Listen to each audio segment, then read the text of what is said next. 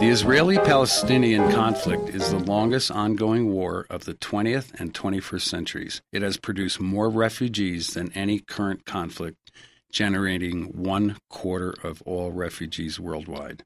I'm talking today with a very smart woman, a professor of sociology at Boston College, Eve Spangler. How are you, Eve? Fine, thank you. After that lovely introduction, my ego is blossoming. Well, I like smart people, Eve, and got this book a couple of weeks ago and started diving into it, and I'm still confused. So we're going to answer some questions today.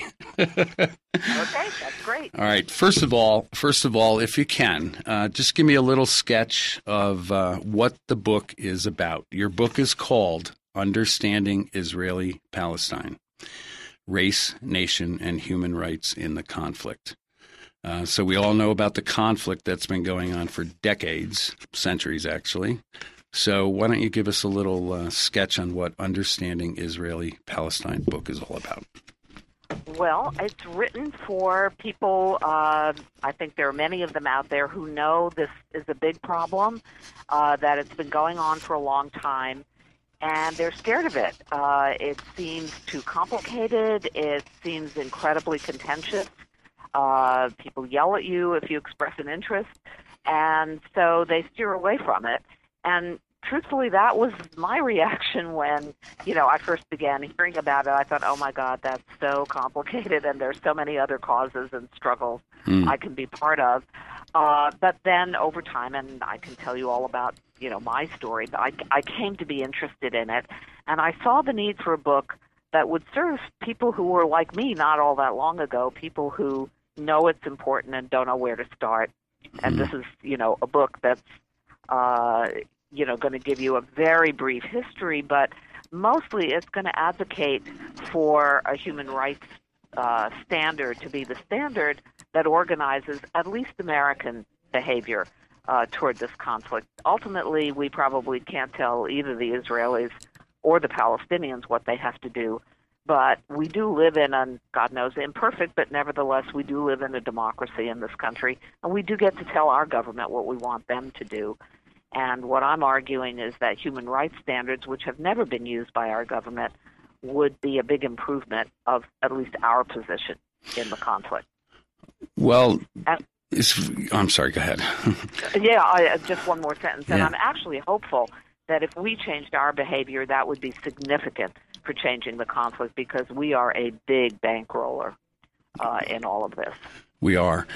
But in history, the United States has only talked about human rights when someone else has brought it to fruition, or to light, I should say. I mean, you're a professor of sociology. Can you answer this? Why is this a worldwide problem? I mean, look at what Stalin did to his people. What, 20, 30 million Russians he killed? Look at Pol Pot. Look at that nutcase Hitler, Idi Amin. I mean, we've got figures, rulers of countries for centuries. Okay, even we can go back to England and talk about England and what the early kings of England had done to their population. So why the hell are we so focused on destroying humanity? Why are we so focused on what is it? What is it? Why do we do this? Okay, that's a big question. It's a big question. And I'm not sure I can answer it in its entirety, because sadly I'm not the queen of the world. Well. But, I think this particular issue, Israel and Palestine, is important for a lot of reasons to Americans and to others around the world, because we are putting a huge amount of our tax dollars into this conflict, predominantly on the Israeli side, but also through USAID in Palestine. But we're giving about $10 billion a year to the Israelis, and much of that is in the form of military aid, which is money that actually doesn't leave the country. It's spent on our defense industry. So when you think about what are the real problems facing the world, facing America in the 21st century, I would argue multiculturalism, how every government and state within the system of world countries can be multinational, can be multi-ethnic, because, the original idea of nationalism that every tribelet has its statelet, that's kind of called balkanization, and it's proven not to be all that great in the Balkans or anywhere else. So every country has to now become multicultural in some decent way. And then we've got to run our economy sustainably so that our great-grandchildren get to have a life too.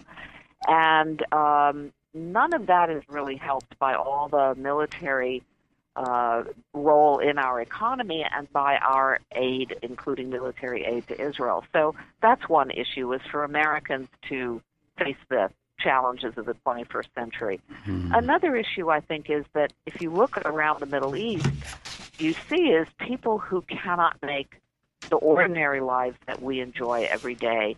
They're stuck between thugs and bullies and murderous rulers of the secular persuasion and thugs and bullies and murderous rulers of the Islamic persuasion, and in the case of Israel, of the ultra-Orthodox persuasion in some cases. Imagine, if you will, that the Israel-Palestine conflict could be resolved. And I know this sounds a little utopian. I don't mean it to be. Both of those populations actually are highly educated, ferociously dedicated to education. Palestinians have the highest per capita PhDs of any Arab population. Both of those populations are ferociously entrepreneurial. Palestine had a favorable balance of trade with Europe for the whole century before the advent of Zionism. So you have two populations there that actually have some resonance with one another. You, of course, have that overlaid with a political process on both sides that's catastrophic. But think what it would mean if you could break through that, and if you could have an educated, prosperous, entrepreneurial, fairly stable oasis in the Middle East, what that would mean around the world for people being able to imagine a better future. So those are some of the reasons that I'm interested in this conflict, which I'm not sure is an answer to your question. No, it's almost there. It's almost there. The Israelis and Palestinians have coexisted for centuries. Okay, right? Well, okay, exactly who you mean. Okay. But so let me do just a tiny fact base that everybody in your audience can have in common. Please. So Israel and Palestine, the place we're talking about today, is a little bit larger than the state of New Jersey. Right. And it's plunked down at the eastern end of the Mediterranean on the land bridge between Africa and Asia and between Europe and Asia. Right. So it has been from day one of the most multicultural places, multilingual, multiracial, multi-ethnic, multi-everything places in the world.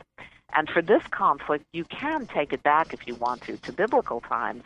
There were Israelites coexisting with who? The Philistines.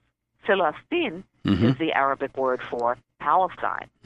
So from biblical times forward, there have been Israelites and Palestinians in that place. The people who are there now, some of the Israelis are descendants of that earlier biblical population. Many are not. Of the Palestinians who are there now, many of them are descendants of that biblical population. Some of them are not. So, if you frame it that way, yes, this has been going on since, prehistoric times. If you frame it in more contemporary terms, Zionism only begins around 1880 as a significant political project in Palestine. So that's more than long enough for people to be making each other miserable, but it isn't eternal, in fact. So is this conflict secular or religious?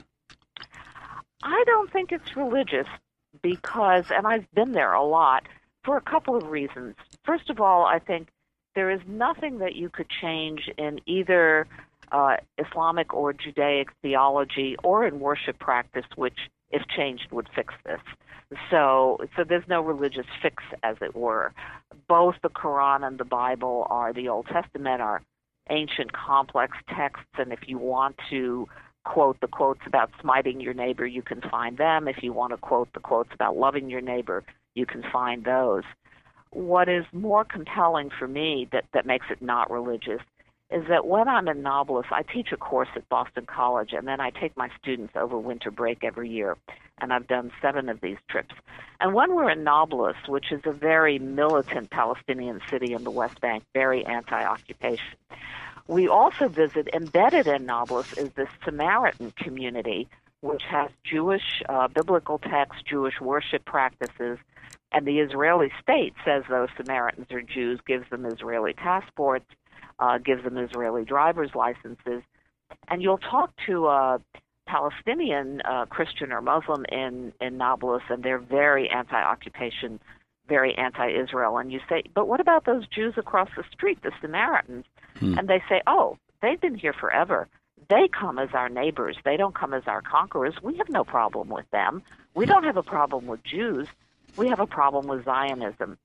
You know, and the first time I heard a Palestinian say that, of course, I thought, well, there's a great fortune cookie for you, but does he really mean it? But it turns out that in this very militant place, yes, they do mean it.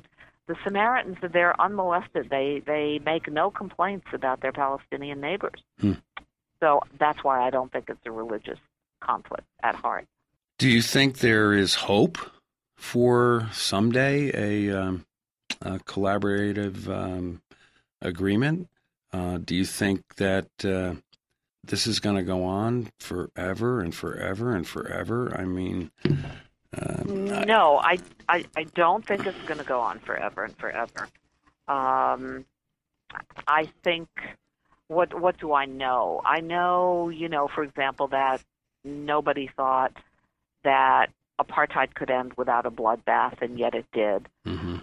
We all know that, in 1945, it would have been utterly inconceivable to think that the French-German border would not be heavily armed and very tense. And today you get waved through with Euro passport and nobody even looks twice at you.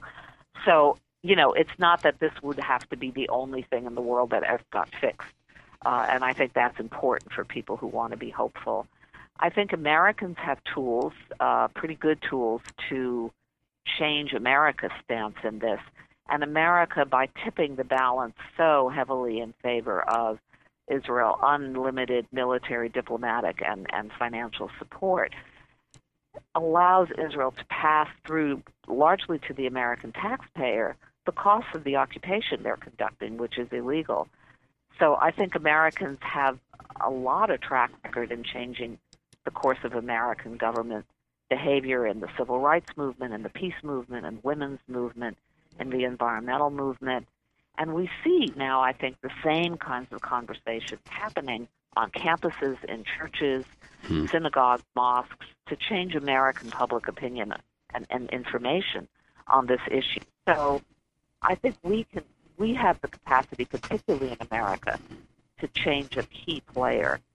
I also know that over there in Israel and Palestine, there are people, generally not in politics, but people who are working, Israelis within the Jewish community, Palestinians within the Palestinian Christian and Muslim communities, and even some working with each other, Israelis and Palestinians together, partly to simply bear witness and stand up to the injustices of the occupation, like in weekly demonstrations where Israelis accompany Palestinians in the demonstrations, but also to work on sort of all the technical problems of, if this dispute were to end, what would we do about land tenure rights? How would we allocate water?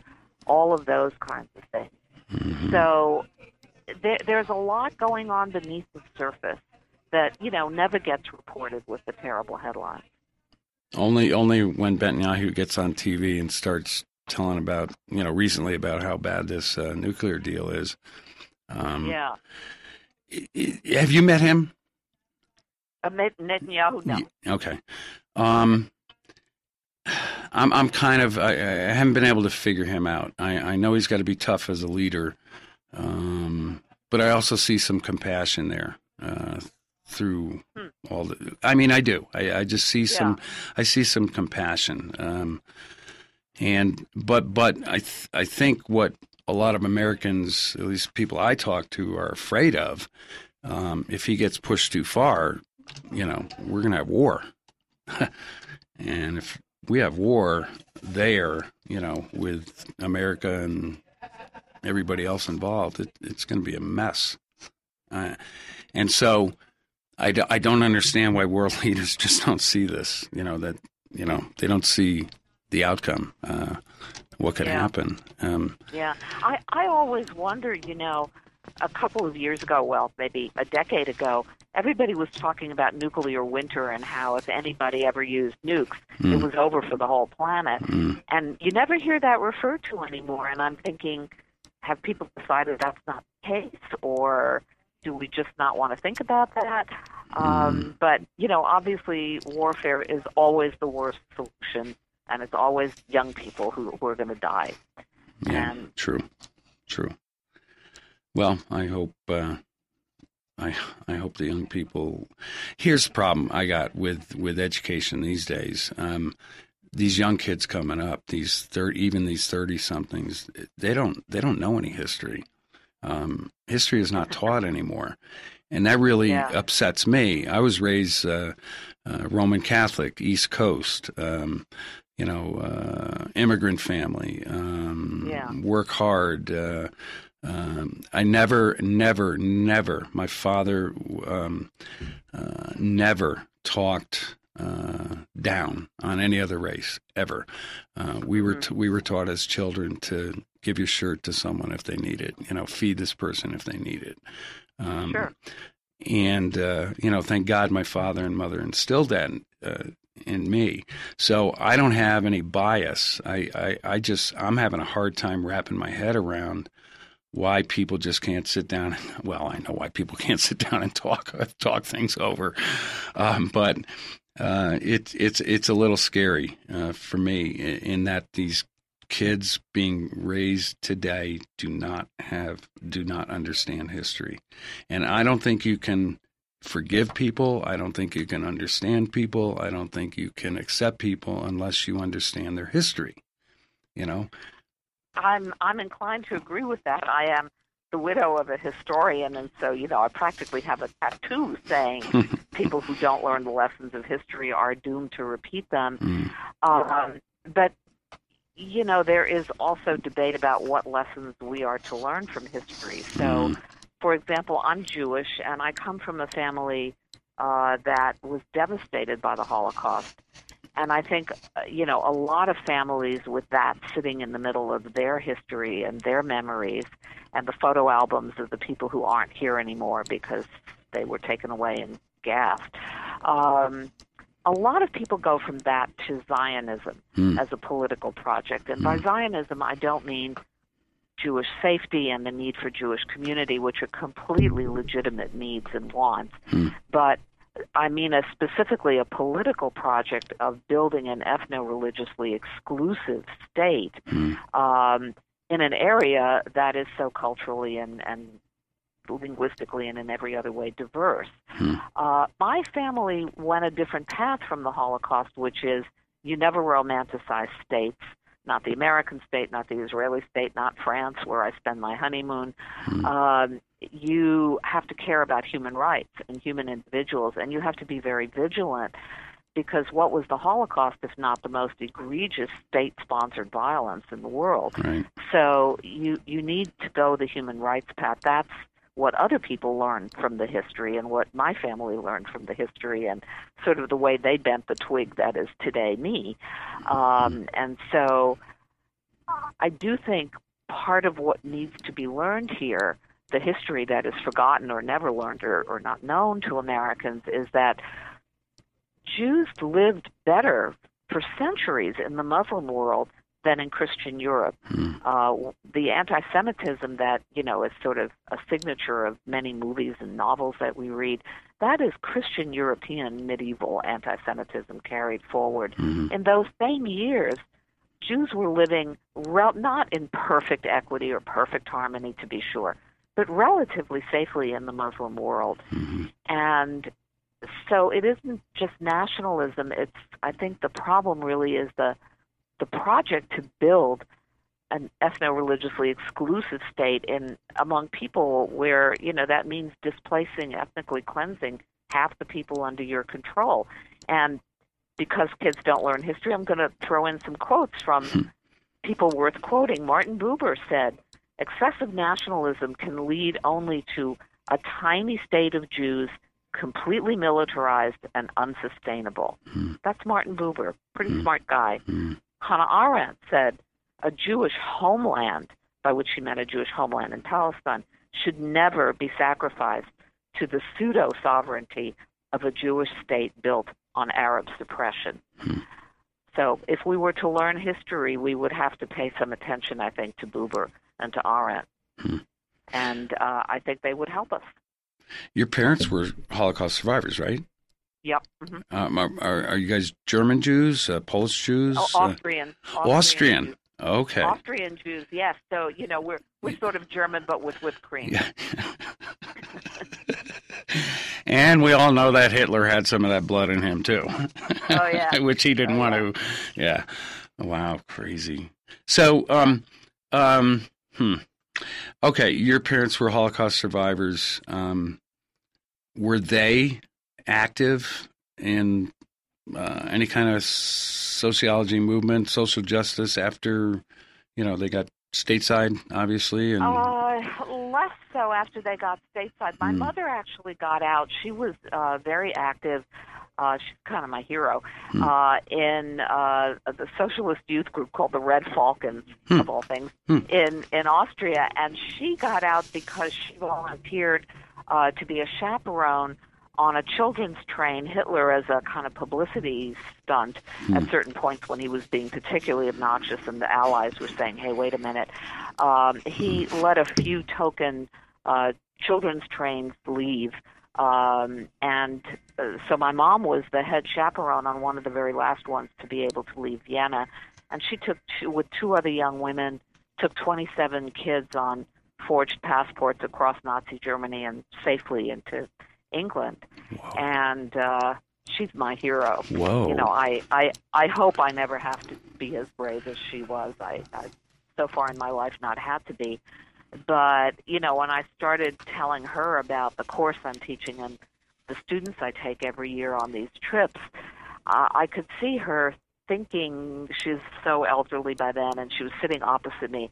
And I could see, her eyebrows going up and down, and her hands going. She was kind of talking to herself.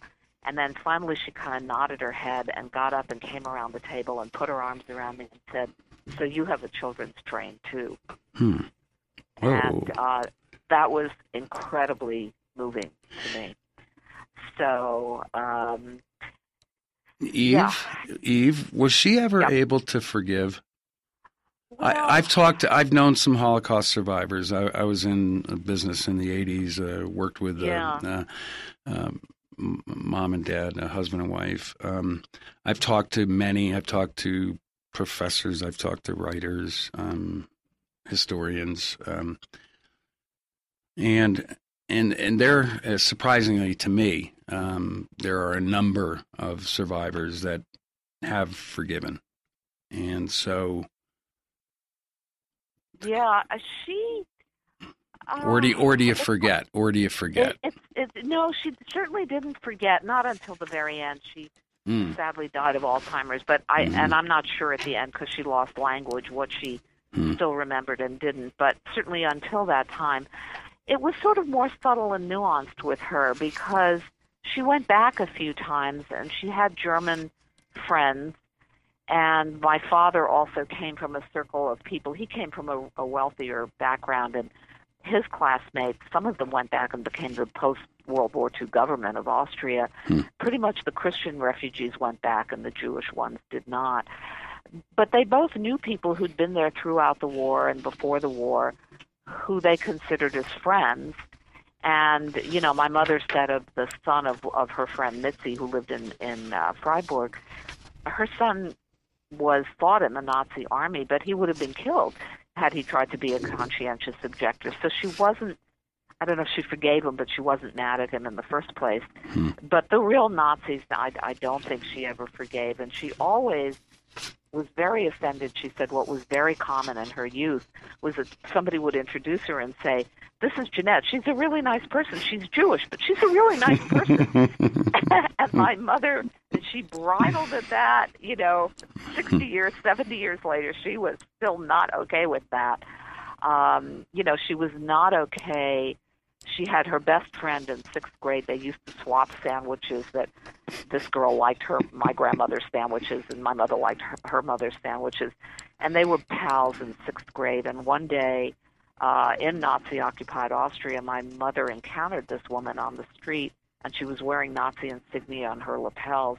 And my mother tried to avoid the meeting and step out of the way. And this woman insisted on coming up to her and patting her on the shoulder and saying to my mother, "Jeanette, when I see you, it breaks my heart, but even you will have to admit that Jews are a problem, and we're just going to have to exterminate them." Jesus. And she used the word for exterminate, ausrotten. Oh, my Lord. So, yeah, so when people try to tell you that, they didn't know, that's just nonsense. Oh, I know that's a bunch of baloney. That's a word I'm not supposed to use on the air, but you know what I'm thinking about that. Yes. So, it's called it's called bullshit, Eve. Yeah, exactly. Thank well, you. Okay, we can say that. We I'll can agree say with that. You. Good Lord. But, she never forgave that, but she also thought that there were, and understood and was not angry about, there were people caught up in it who, would have been killed if they had objected. She didn't expect, I think this was so humble of her, she was, I think, a hero, but she didn't expect everybody else to be a hero. She just expected most people would do whatever it took to survive. Right. And she understood that, and she was okay with that. Right.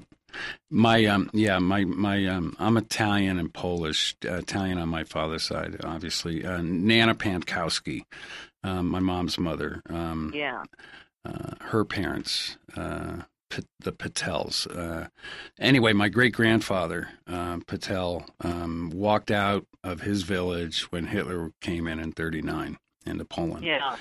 And got here to the United States, became an estate maintenance guy in Greenwich, Connecticut, and but I used to love. I remember, me 3, 4, 5 years old, going to Greenwich, going to their apartment, sitting on his lap, and in his broken English, telling me the stories. And one thing that I'll never forget, my great grandfather told me one day. He said, in his way, Yeah. Yes, war is bad. Yes, people are bad. Yes, this is terrible. Yes, we've had to learn to survive. But no one can walk through life alone. No one has ever been able to achieve anything on their own. So we all need humanity. We need people. Yeah. And I'll never forget that. Kind of set the tone for me. Amen, Grandpa. You have to learn to forgive and never forget. But if we can learn some forgiveness, and practical forgiveness, I think means paying it forward. Yeah. So for example, I know I have this old friend because I went to Brooklyn College undergrad who married into a pretty Orthodox family, and we were sitting around one night. Her husband's a good deal older than we are, and he was telling the story about being a little boy at a yeshiva, 7 or 8 years old. It's World War II. He becomes aware, his name is Isaac, he becomes aware that the grown-ups in his world are doing a lot of whispering behind closed doors. Mm-hmm. So being, the bright, inquisitive little boy he is, he starts listening at those closed doors. And he doesn't really understand what he's hearing. The one thing that he understands is that he's a little boy. He worships his dad, his rabbi, his teachers. He thinks they're giants. They can do anything. One thing he understands that they're saying is fear. These giants of his world, there is something so big and so bad out there that the giants of his world are trembling in fear.